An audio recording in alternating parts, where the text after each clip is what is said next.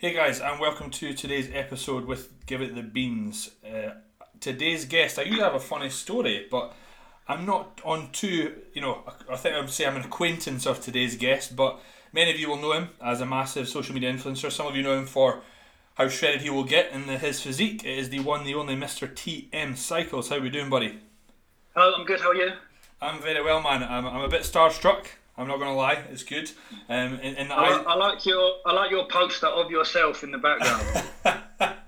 Yeah, mate. Well, hey, I'm a little bit vain, but all us bodybuilders are, right? I mean, that's why we do. Yeah, That's why we do. I can't see a picture of you in your background, mate. I'm not at that level of. I'd rather have someone paint me instead of just like an actual picture. Now, before we kind of crack on with today's episode, there's maybe Yeah, people thinking, right, TM Cycles, who is this guy? They maybe been living under a rock, my man. So, could you yeah, give us a brief introduction of yourself, who you are, your sort of journey within coaching, bodybuilding, but also just a little bit more about, like, say, what you do at the current day? yeah. So at the moment, I've got a few fingers in different pies. So we've got the member site going, YouTube, Instagram, social medias. We've just started or starting to go into the world of online gaming, so like streaming. So over the past couple of weeks, I've just been setting up all this equipment, which is quite a nice avenue to go down. And sponsored athlete by Insight Supplements, and also an online coach. And in terms of like where it all started, it would have been back in about like 2012, I think it was, when we had the Olympics. And I studied a year at Lewisham College doing my level 2 and level 3 sort of PT qualifications. Not that they're anything to gloat about. It just got that was my sort of my entrance into the industry, where I met Luke Johnson. I think you know Luke Johnson, owner of PTC, or used to be called Shredded by Science, and co-owner of Denovo. So we've kind of been working together, bouncing off each other for the past, I don't know, like however many years we've been together now. So he's been a massive influence and a massive help in my sort of entry into the industry, really. Now, you mentioned that it kind of all started from there. Now, to go from just a level 2, level 3 PT to you now have a private member site, you have a massive Yeah, influence on social media, you're now setting yeah, up gaming. How yeah, how did it develop for you? Was it an idea? Was it something that you sort of just started and it grew arms and legs? Or yeah, because someone out there's thinking, oh well, I could do my level 2, level 3, and then before you know it, I'll have my own yeah. private member site, and I guess it's probably not as easy as that. So I'd love to get an insight of how did you build from? Because I've done level 2, level 3s as well. How did you go from that to where you are now? So it was just, I always understood when I did my level 2, level 3 that it was the bare minimum. And that, I mean, throughout the whole 12 months that I was at Lewisham College, I was working sort of alongside Luke, and he was my tutor. So each month, remember when Alan Aragon used to release his sort of monthly review? So we used to like ring binder, I had a massive ring binder about that big, almost like a Bible of supplementation, nutrition, training, and along other individuals in the industry like Brad Schoenfeld, for example. So, and then what I used to do was collate all that information and try and tweet it in sort of like an easy to understand format. And I suppose that from 2012 up until this day, I've been trying my best to try and condense a lot of the information that is possibly out there from very intellectual individuals. Not that I'm putting myself down at all, but I'm in the sense that I think a lot of people, they'll go from their level 2 and level 3, and then they'll get lost in this sphere of, am I supposed to follow bro science? Am I supposed to follow reps in reserve? So it was about trying to take on board as much of that information as possible and then release it into sort of easy to understand content, really. Yeah, and I think that you do that very, very well because, let's face it, level 2, level 3, you'll know a little bit, but then Yeah, thereafter, unless you've been to university, it's pretty yeah, much a bit of a mindfuck, really, because you got one guy on Instagram saying this, as you said, one guy on Instagram saying that. So to be able to put it in kind of, we could say, layman's terms, hmm, is exactly what people will, or the majority of people yeah, will want. So how hmm, long were you obviously on online now, but yeah. did you do sort of one to one for a few years first and then go into the online business, or was it straight online? Yeah, it was one-to-ones. I was doing the classes in college at Lewisham College, and then I was doing sort of like boot camps with females in my local area. So there's like a big rugby pitch near where we live. So I used to do sort of Saturday group circuits and then like one-to-one stuff. And then during that time, I always had, because Luke was very much in this 8, 10, 12 week, almost like bro style coaching packages, that's what I wanted to do. So in that time, however many months it was when I was doing one-to-one, it's when I was building a little portfolio on Twitter and Instagram. And so when I got to the point of, I've got 10 clients here that are charging £100 a month, I could probably ditch the 6 a.m. starts and the rainy group coaching and just have the luxury of coaching within my computer. But yeah, it was short-lived. I think one-to-one is incredibly saturated, and I think the only way that you'll make a large sort of financial amount from it is if you have got to that stature and that level. If you're like IFBB Pro or like a retired bodybuilder, I flew to Marbella and was supposed to train with Dorian Yates, and I think that was about 400, 500 euros. So you do a couple of them a day, you're earning serious money. Absolutely. Now, if there's PT out there listening, and there'll be many that look up to yourself, that aspire to have a sort of business like yourself and build their brand. But a lot of them, I think, and I was really bad for this, you get so busy being one-to-one that you don't really know where you're going, what you're doing. You've not got an idea of what, okay, I woke up and I'll take a photo of me with my top off in my bathroom mirror, and I'll post that on Instagram.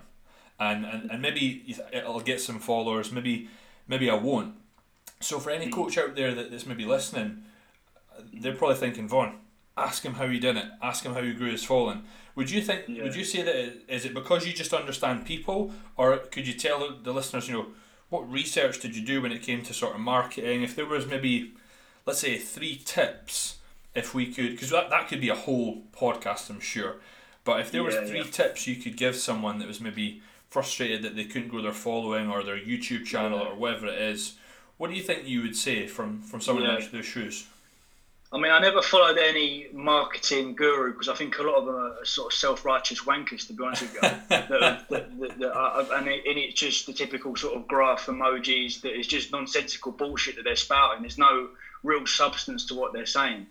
So I took whatever marketing individuals I looked into with a pinch of salt. Obviously, we've got Gary Vee, but then I feel that if you watch Gary Vee's content over 12 months, when you go back into at the start of the year, it's just a regurgitation of last year's, but it's packaged in a different way.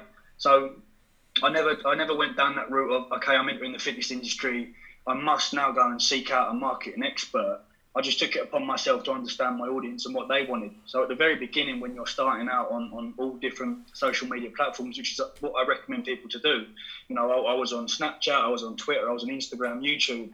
And then from there, you can understand what and how the sort of retention and how the engagement is working. And Snapchat, you could do sort of more behind the scenes stuff. Twitter, you could become more sort of respectable and eloquently spoken and research. And Instagram, you do your posts. So it wasn't really a way, I never went down the route of a marketing individual. And my following's still not massive now, but the only difference between me and someone that maybe has 3 times my following is the engagement rates. And I said to this, and I've sat down with bigger YouTubers and bigger Instagrammers, and the first thing they've said is your engagement rate for only 30k followers is mad, So I think a part of that was just staying consistent all the time. It was experimenting with different avenues. Sometimes I talk about politics, see what sort of response I got from that. Turned out I had a load of right-wing followers and pissed them off, and then they fucked off. So it was using that free content. It was dipping your toe and almost, we use a logbook to train, use a logbook to see what sort of response you get from different social media as well. That's a very good point. I think that maybe even I'll admit that I'm fairly lazy with. And I think not enough people will look at insights and when they're sort of maybe perhaps target audience are actually on Instagram. Maybe right now, the current situation, it's fucking all the time, right? You mentioned about sort of regurgitated content and finding your sort of target audience. So how long did it take you to really narrow that down? If you'd been sort of, as you said, the log booking and building the brand up and time again, how long did that take you? Probably about 3 or 4 years of grafting on YouTube and grafting on Instagram to see what sort of engagement I was getting. And then it's only probably been the last couple of years where I feel like I've sort of solidified myself within the industry and started getting a bit of respect from people. And it does take a while, and that's the biggest thing with social media and generally, growing profiles is the consistency, because people drop off all the time, and it doesn't happen overnight. And even in the occasion that it does happen overnight, you see these Love Islanders, they'll hit 1 million, and then all of a sudden, the 1 million followers that they've got are not really the audience that they want, and they'll start posting content that they want to post, and then they'll just drop off completely. So it's always good, and I'd always, it's almost quite nice grafting for 5 or 6 years to see what you've built, and then you can sort of say, look, I'm here now. I can sort of solidify myself in the industry. So that was my door. I thought my packages had been. That's all right, man. If you need to go grab it, you can grab it. Don't worry, it's my missus. I seem to be buying more stuff in isolation than I did outside. Mate, I think we all are. It's the one thing, like, you can only get out of the house once a day, so you need some sort of excitement, right?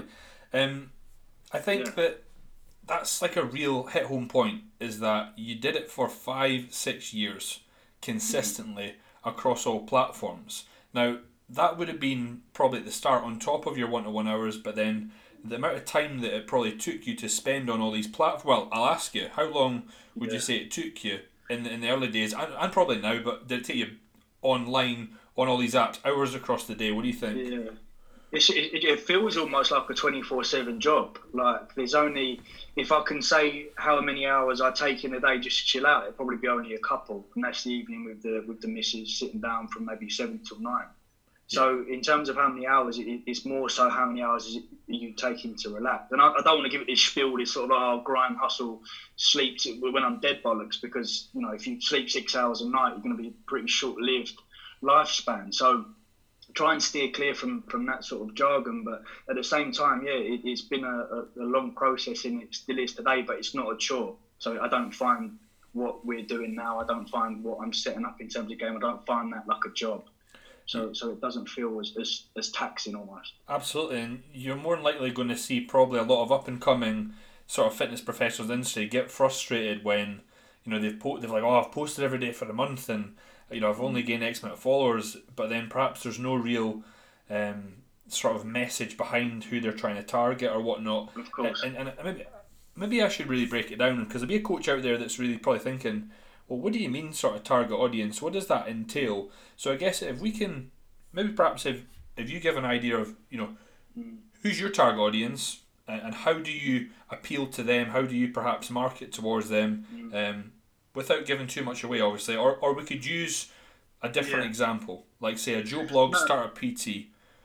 Yeah, I mean, when you start, it has to be wide, because you can't jump into the fitness industry with hardly any followers as online coach and say, I'm just targeting competitive bodybuilders, because you're not going to get much reach and from that. So when I first started online coaching, it was males, females, it was young, it was old, and then you just build up that portfolio of like, look, I've managed to get this person shredded, or I've managed to gain this person weight, and then you slowly start going slightly narrower. And like now, I'll only coach people that maybe want to compete, or they've come off the back of a show into their off season, or in particular, probably because my audience, quite a large section of my audience is more so gem pop, but likes to look good and go on holidays like Ibiza and these raving type holidays in good nick. And so it seems to be that sort of audience that I've not necessarily created, because I haven't turned myself into a person just to cater for these people. I am that person. I like competing. I like going to raves on holiday and things like that. So it's, when you first start, you can't be too choosy. But then when you grow that following, you can, then you can start going, maybe I just want to coach these type of people. So if there's let's always relate it back to the fitness professionals out there. Yeah, of course. If you perhaps, and you'll probably follow many, you'll see many trying to build an audience, post on social media, but there's probably a lot of common things or common trends or mistakes that they might make. What would you say are the most common, or what sort of stands out in your eyes to someone that's just starting up, or maybe someone that's been in the game 2-3 years that's just like pulling their hair out? What maybe perhaps mistakes are they making? What changes could they implement to help? It's a good question. I think the lack of I think the lack of consistency, again, relating it back to just staying consistent in these sort of longer periods where you're not getting that much reach and engagement, is about sort of trying to cement yourself in the industry. And in terms of a social media aspect, we can look at it from the point of view of, okay, we can aesthetically make our Instagram profile look sort of neat and tidy by, if we did 3 posts a week, for example, one of them may be your own progress, whether that's cutting or bulking. The middle one may be your client progress, and the right-hand side could possibly be a question from one of your followers. And that way, as you go out through, as you go through your career within the fitness industry, you can gauge through the questions what sort of audience members you're dealing with here, the sort of clients that you're building, and then your own progression. So it's hard because I feel like a lot of people nowadays are going down the path of, they've gained quite a large following and amount of coaches, and then now they're going into like they're marketing experts. I think that's where they're slipping up a little bit. So I think they're trying too many different things, is what I'm trying to say here. So you best think it's just to stick to one. It's like stick to your guns, stick to one idea, and just roll with it. If that don't work, try something else. If that don't work, and then just whittle it down until you got the one. At the beginning, I would. I wouldn't get too concerned about.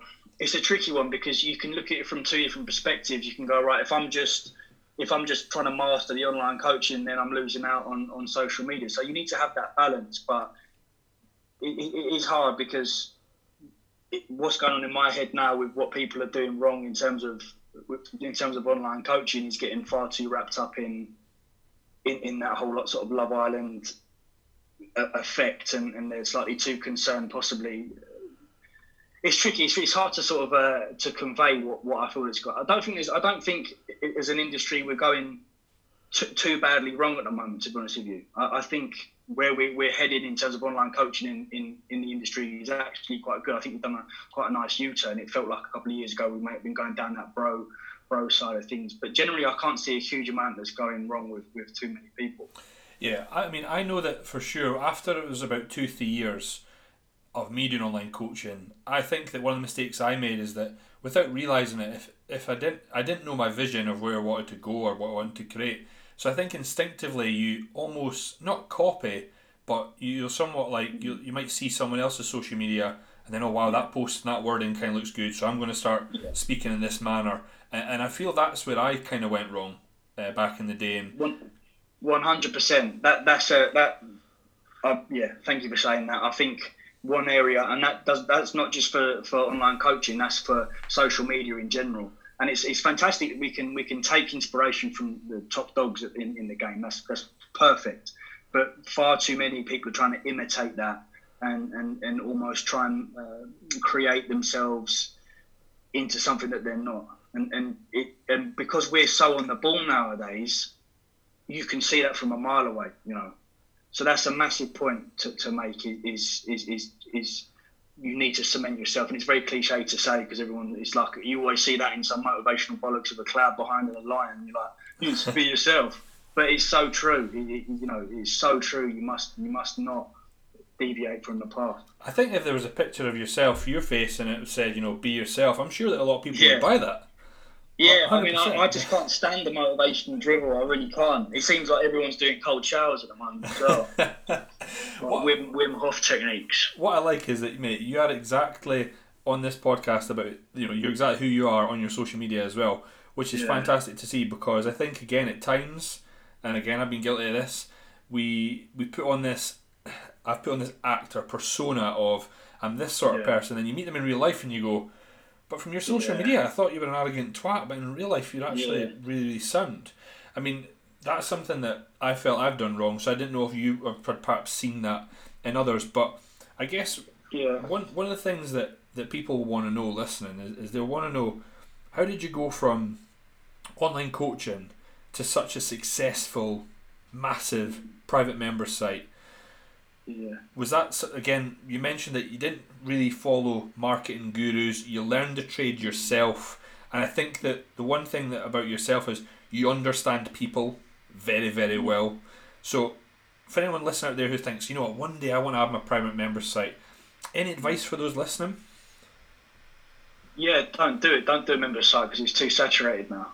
Right. Everyone's creating their own member sites to the point where I'm now thinking, well, you know, you see it. People grow, and I spoke about it before on podcasts. Is that people who want to create member sites see money and figures instead of content being produced. Yeah. When I first started, I never had any intention that I'd have nearly 3,000 members.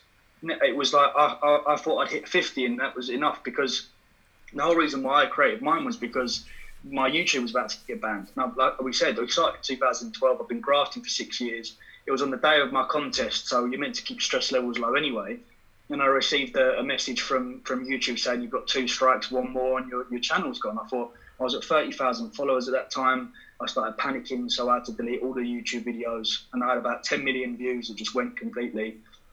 So I thought, well, I feel like I've got the knowledge where I could charge for my service, where people were probably giving far too much anecdotal information out. So then I went down that route of growing my member site, and then now I've had it for a couple of years. I'm not just covering anabolics, I'm covering how we can grow your social media, how you can create websites, how you can create and grow your Instagram and things like that. So it's tricky because you've got, absolutely, but the one thing that I'd recommend if you are thinking about opening a member site is try and be as niche as possible, because I see people now. So there's a couple of people that have created member sites that information you can find on YouTube. You know, so and it's tricky because when you asked me about the online coaching question a few minutes ago, I don't really consider myself an online coach. I've only got a handful of clients, and I like to keep it that way.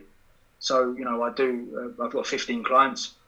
I program them on a Monday and Tuesday, and I check in Wednesday, Thursday, and Friday. So those questions about becoming an online coach it's a tricky one, because I do it. It's part of my job, but I wouldn't say that's my main. So if there, I know you have your hand in quite a few pies, as they say. But if someone was to say, you know, what is it that you do? Would you say it's a social media influencer? Would you say it's just an online entrepreneur, or what would you say if there was a title, if that's even a thing? What would it be?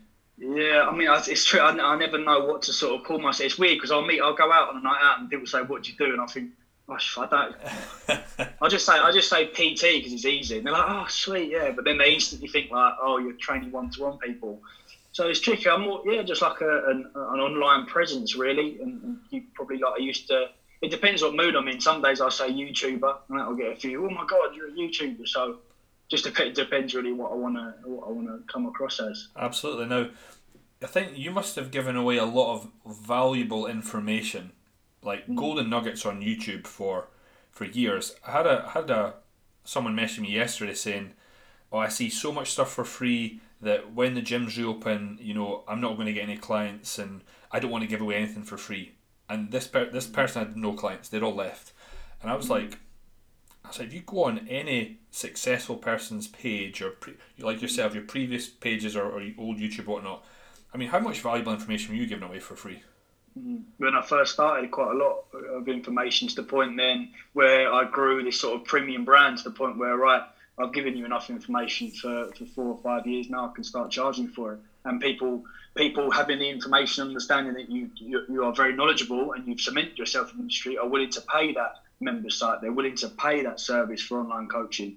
And then you as an individual, you need to almost put yourself on a pedestal. Far too many people charge, they don't respect themselves.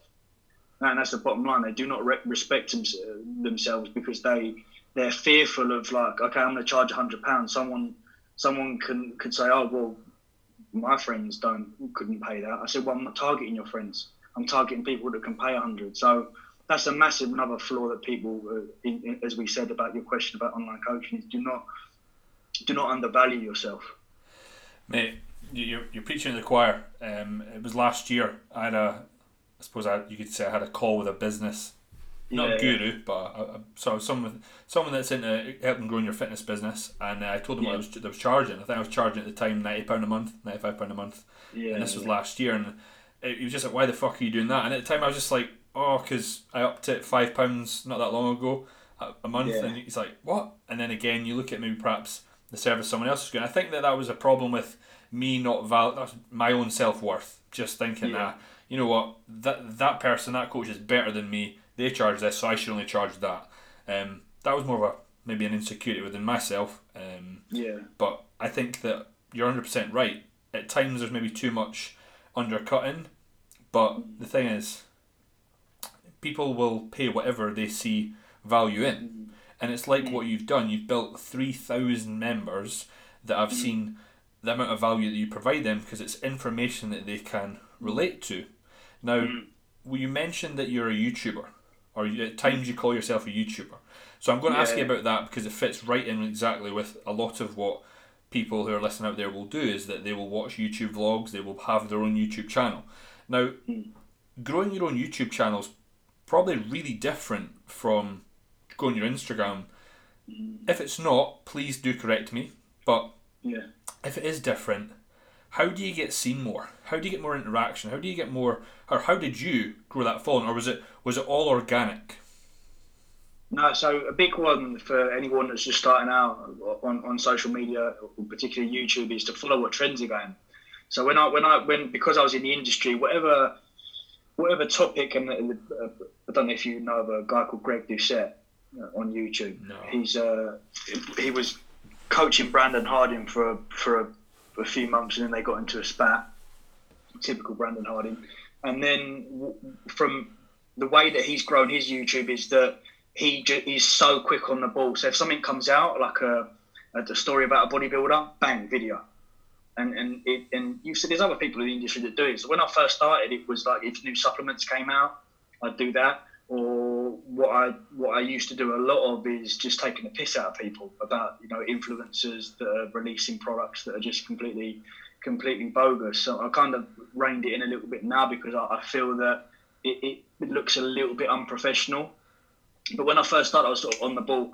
I had my iPhone. I'd set it up in my mum's living room. Bang, video. Put some text. Put some images on the screen, and I'd upload that within the day that it happened. So yeah, growing a YouTube, I did it differently. I grew my YouTube before my Instagram, whereas people usually grow their Instagram and go into YouTube. Yeah. So all my videos on YouTube were about sort of my first cycle, about PCT. And it was very sort of monotonous, monotone, and it wasn't really clicky, it wasn't really vloggy. It was more of an education platform. And then I started going into, I'm a big fan of Casey Neistat's vlogs, so then I started incorporating this vlog type video where it may be 10 minutes long, and I'll do some music of me making my coffee, and then we dip into some education, then back into lifestyle, then back into education. So it wasn't just 10 minutes me sitting in front of a screen, because your retention rate drops off. Yeah.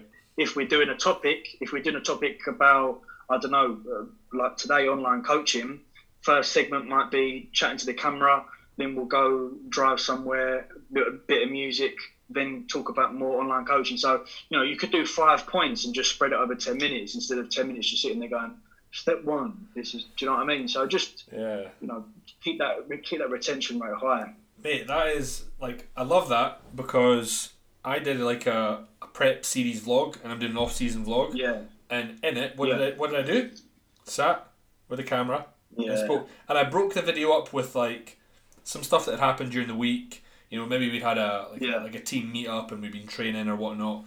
But the idea of in the car, in the coffee and the music, it's something I've perhaps watched you do or watched others do, but never really...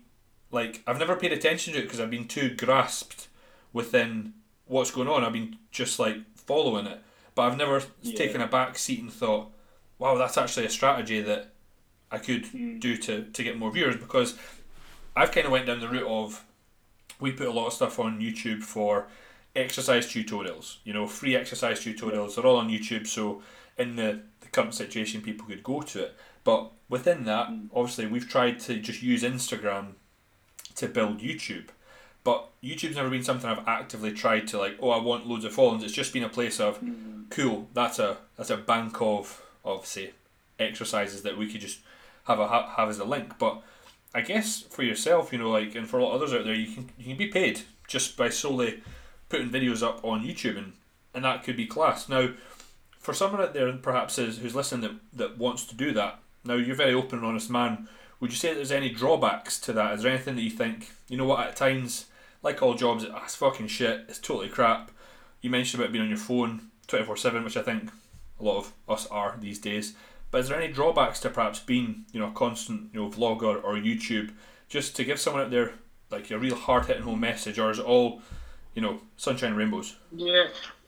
Well, you're just more open to criticism, and the whole point with vlogs is that, and you spoke about providing educational content about exercise libraries, which is fantastic, but then you need to decide, like, are you an education provider or are you a personality, you're your own brand? And you can do both at the same time. You can be your own brand, and dip into the world of exercise libraries. But when you, and this is, and you can see it now, it seems to, like, the past couple of years, I've seen people that have cemented themselves in the industry as education providers, but there's no life to them. It's just this monotonous script almost. And then what they do is they understand that, because they're not getting the reach that they thought they would or they wanted to, and then they start becoming like this falsified comedic act. It's like, oh, it's just dropped me out. This is so awkward. So the benefit, I suppose, of that style of vlogging, where you're maybe filming a bit of your coffee or showing what clothes you buy, that's when you become more relatable, because people go, oh, I'd shop there, or I'd drink that coffee.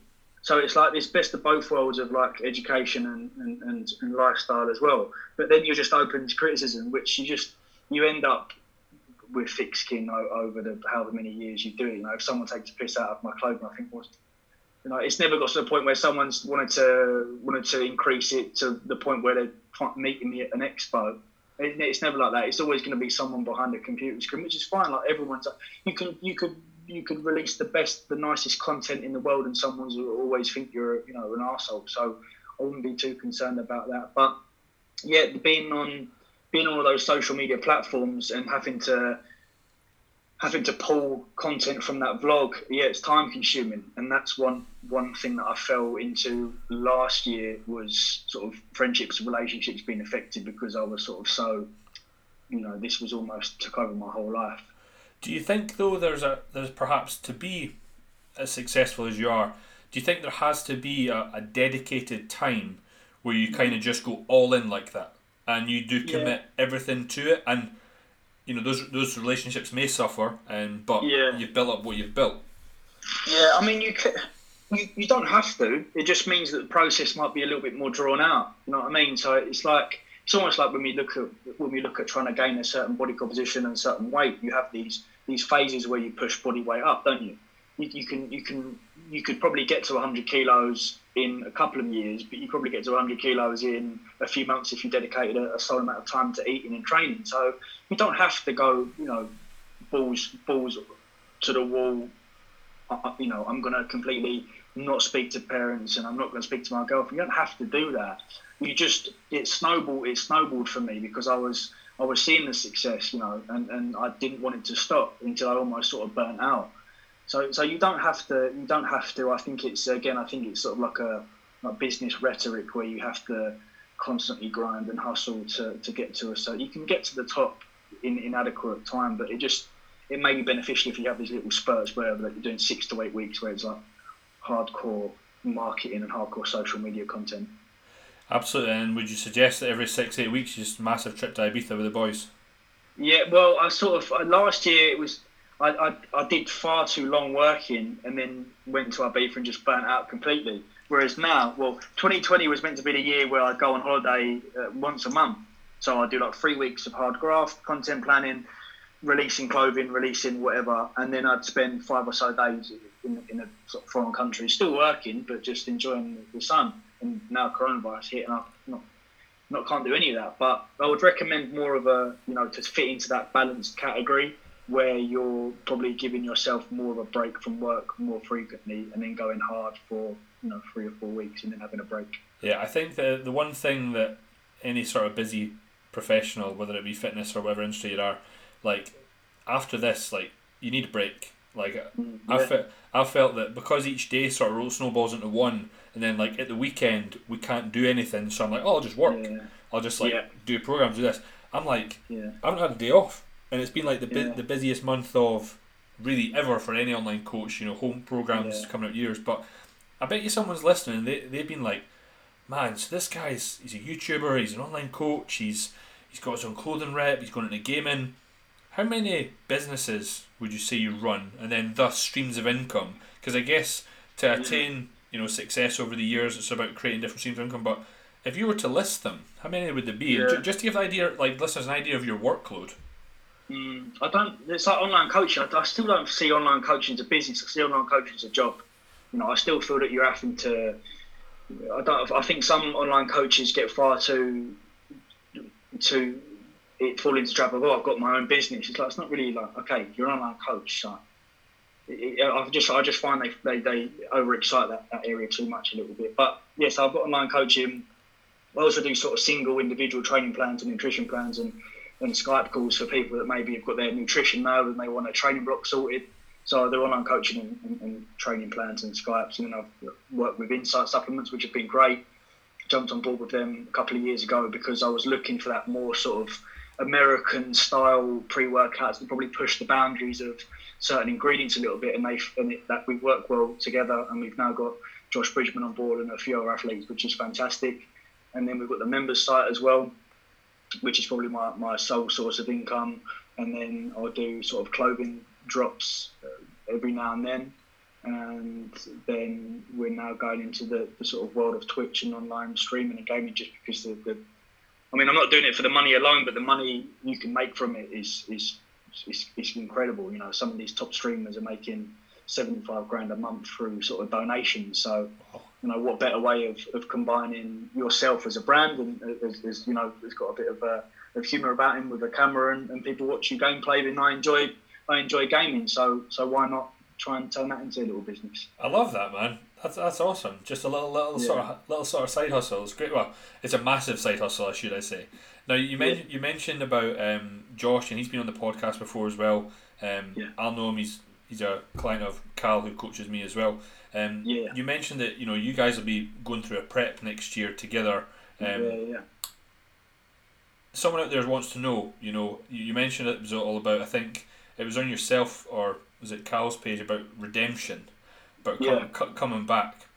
Someone out there doesn't know what that story is. Could you give them a little bit of an insight to what it is, but then what your plans are for next year and competing in certain shows and whatnot?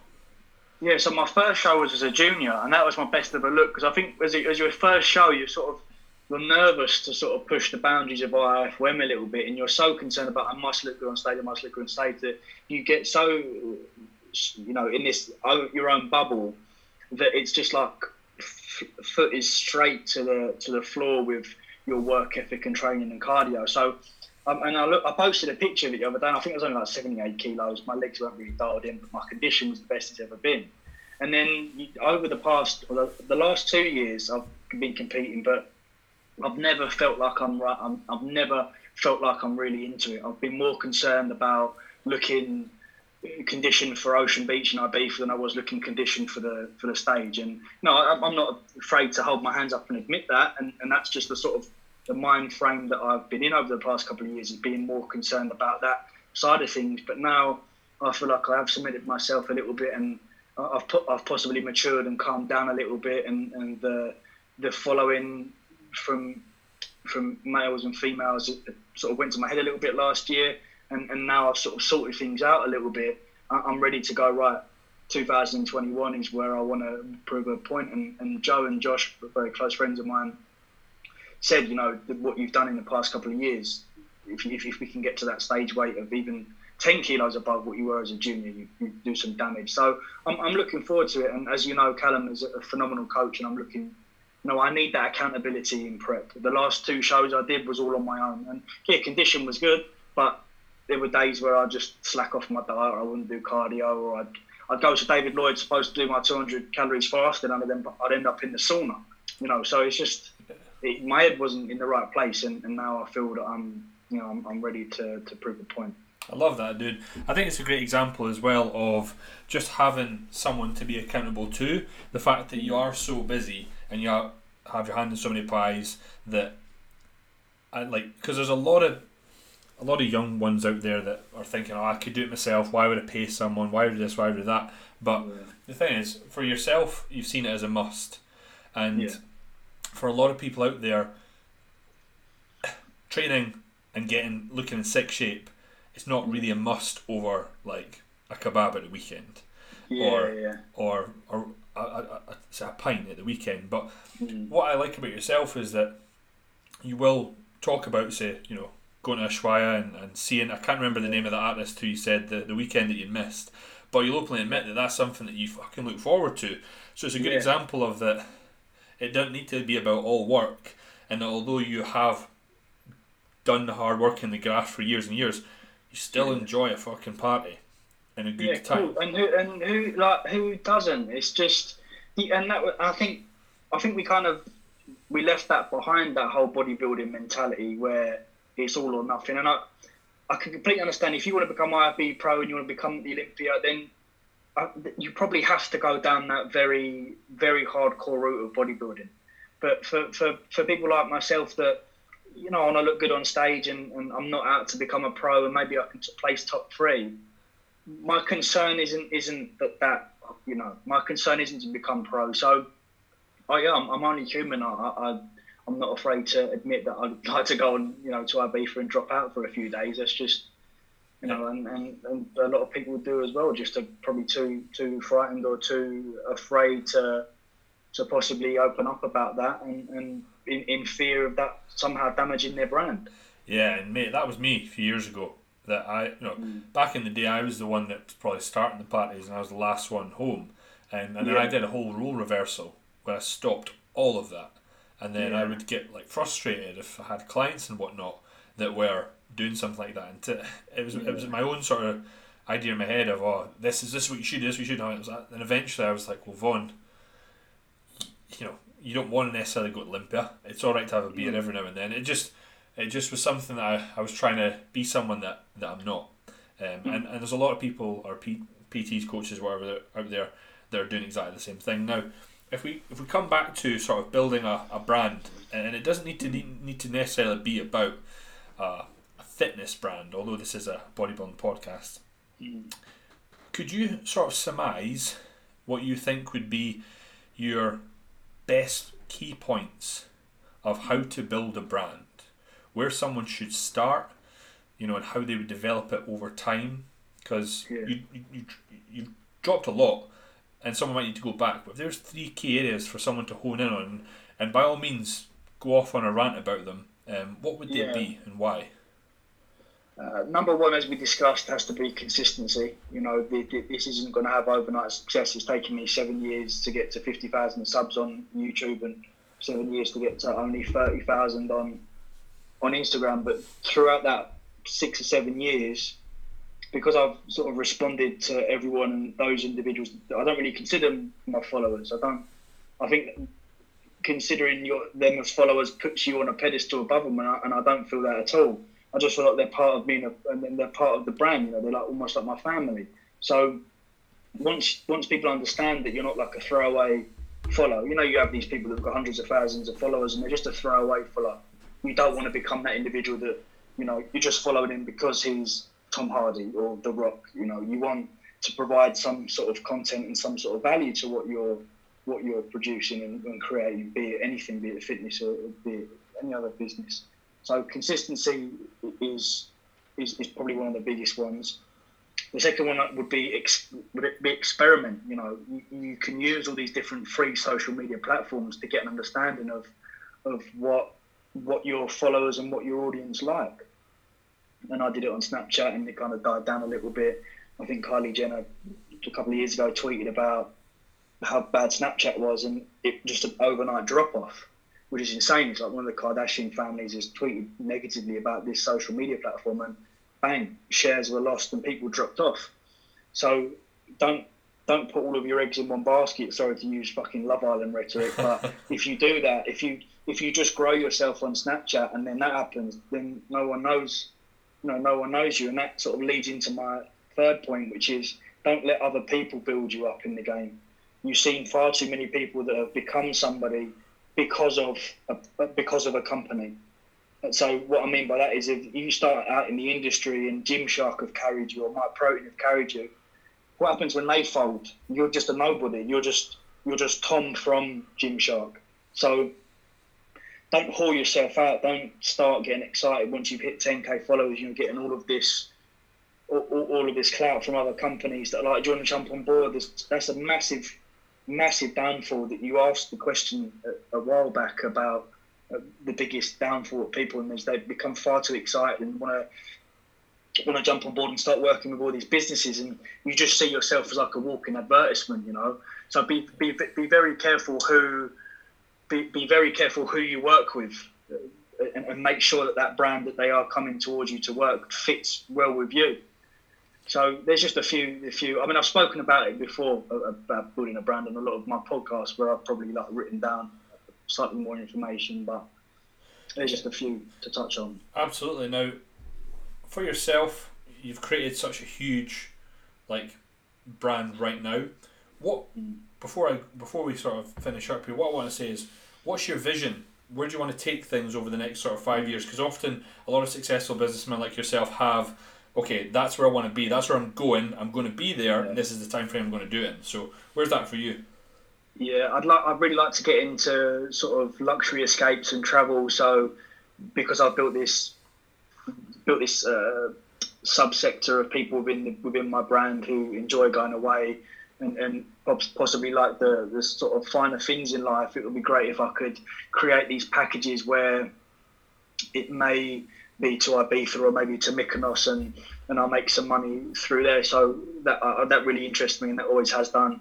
And I sort of tested the waters a little bit and put out a few stories on my Instagram with some images of like big villas, and said, you know, would people pay X amount if I sorted your accommodation and I sorted your nights out, and maybe we bring a film crew, and we did like a season almost in a few days in Ibiza, where we'd have camera crews, sort of behind the scenes camera crews kind of budget, and we created this vlog, and we did a couple of them a year, and the response was fantastic, you know. So I'd love to go down that route, and I'm really into design and clothing. So obviously I did this TM Cycles clothing release, but I kind of didn't like the mass production side of things, and I know that's a big part of clothing, but my future plan is to create a separate entity to TM Cycles of a clothing brand that we cover a wider range of products, not just t-shirts with TMC on it. I think it was a lot of work went into it, but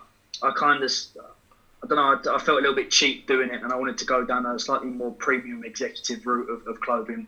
And then if we can collate all of that money together and we've got enough to go into sort of properties, then that will be probably the end result. We start flipping houses, and then I can sort of sit back and watch the fitness industry self-implode, because no one's got that vision for long-term success, you know? Yeah, dude.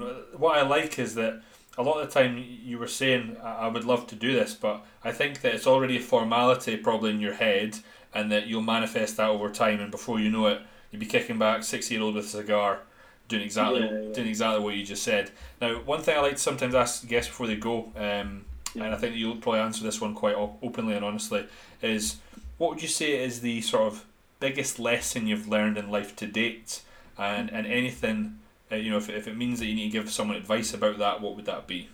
Yeah, and the biggest one is just I think a lot of us in today's society, our heads are easily turned. I think a lot of us think the grass is always greener in all aspects, and it's very important for this younger generation not to get those lines blurred too much. And we always preach about balance, be it relationships or friendships, and just balance with our own, mental health. And even if you maybe don't have a girlfriend or a close group of friends, don't feel that you need to put everything 24/7 into your business venture. You need to take time out yourself. And as I said before, sort of 2019, I saw the money was increasing, and I got addicted to that almost, and got addicted to the response that I was getting from certain people on Instagram and social media. And it's dangerous to go down that route. You have to be very careful. So that's just the biggest point. Don't become too attached to one idea. Give it your all, but just ensure that your own mental health is stable enough to pull back a little bit. I like that, dude. I think that's not often talked about enough, especially if I could think of anything that someone said on the podcast. I don't know if anyone's mentioned taking care of their own mental health, so Thank you for that one, dude. Much appreciated. Now, for anyone listening out there who hadn't heard of you before but has now heard of you through the podcast, now would be a good opportunity for you to just let them know how they can perhaps get in contact with you, where they can find you. Maybe they want to watch you gaming. Maybe they want a photo with you with that motivational quote. Where can they get that? Or where can they get in touch with you? It's all TM Cycles apart from my website, which is thomasmaw.co.uk, but all of my social media platforms is TM Cycles. Apart from my Twitch, I think someone made a TM Cycles Twitch on purpose so that they couldn't, because now it's TM Cycles _, but I'm going to message Twitch and say, look, I think some prick has done this to try and make me buy it off them. But yeah, TM Cycles on Instagram and Twitter and YouTube. Awesome, man. So just a massive thank you from myself for the followers that requested you on. They thought it would be a good one. And there was a lot of I'll work with a lot of coaches, and a lot of coaches will follow me, and they wanted to kind of know, you are a huge influence to them. So I think that from this podcast they should get inspiration from it. And if they aren't following you, or if they don't like any of your stuff, please go do that after this podcast. Thank you for having me on. I appreciate it. Not a problem, man. So if anyone listening out there, I think that for me and Thomas, we both today, give it the beans.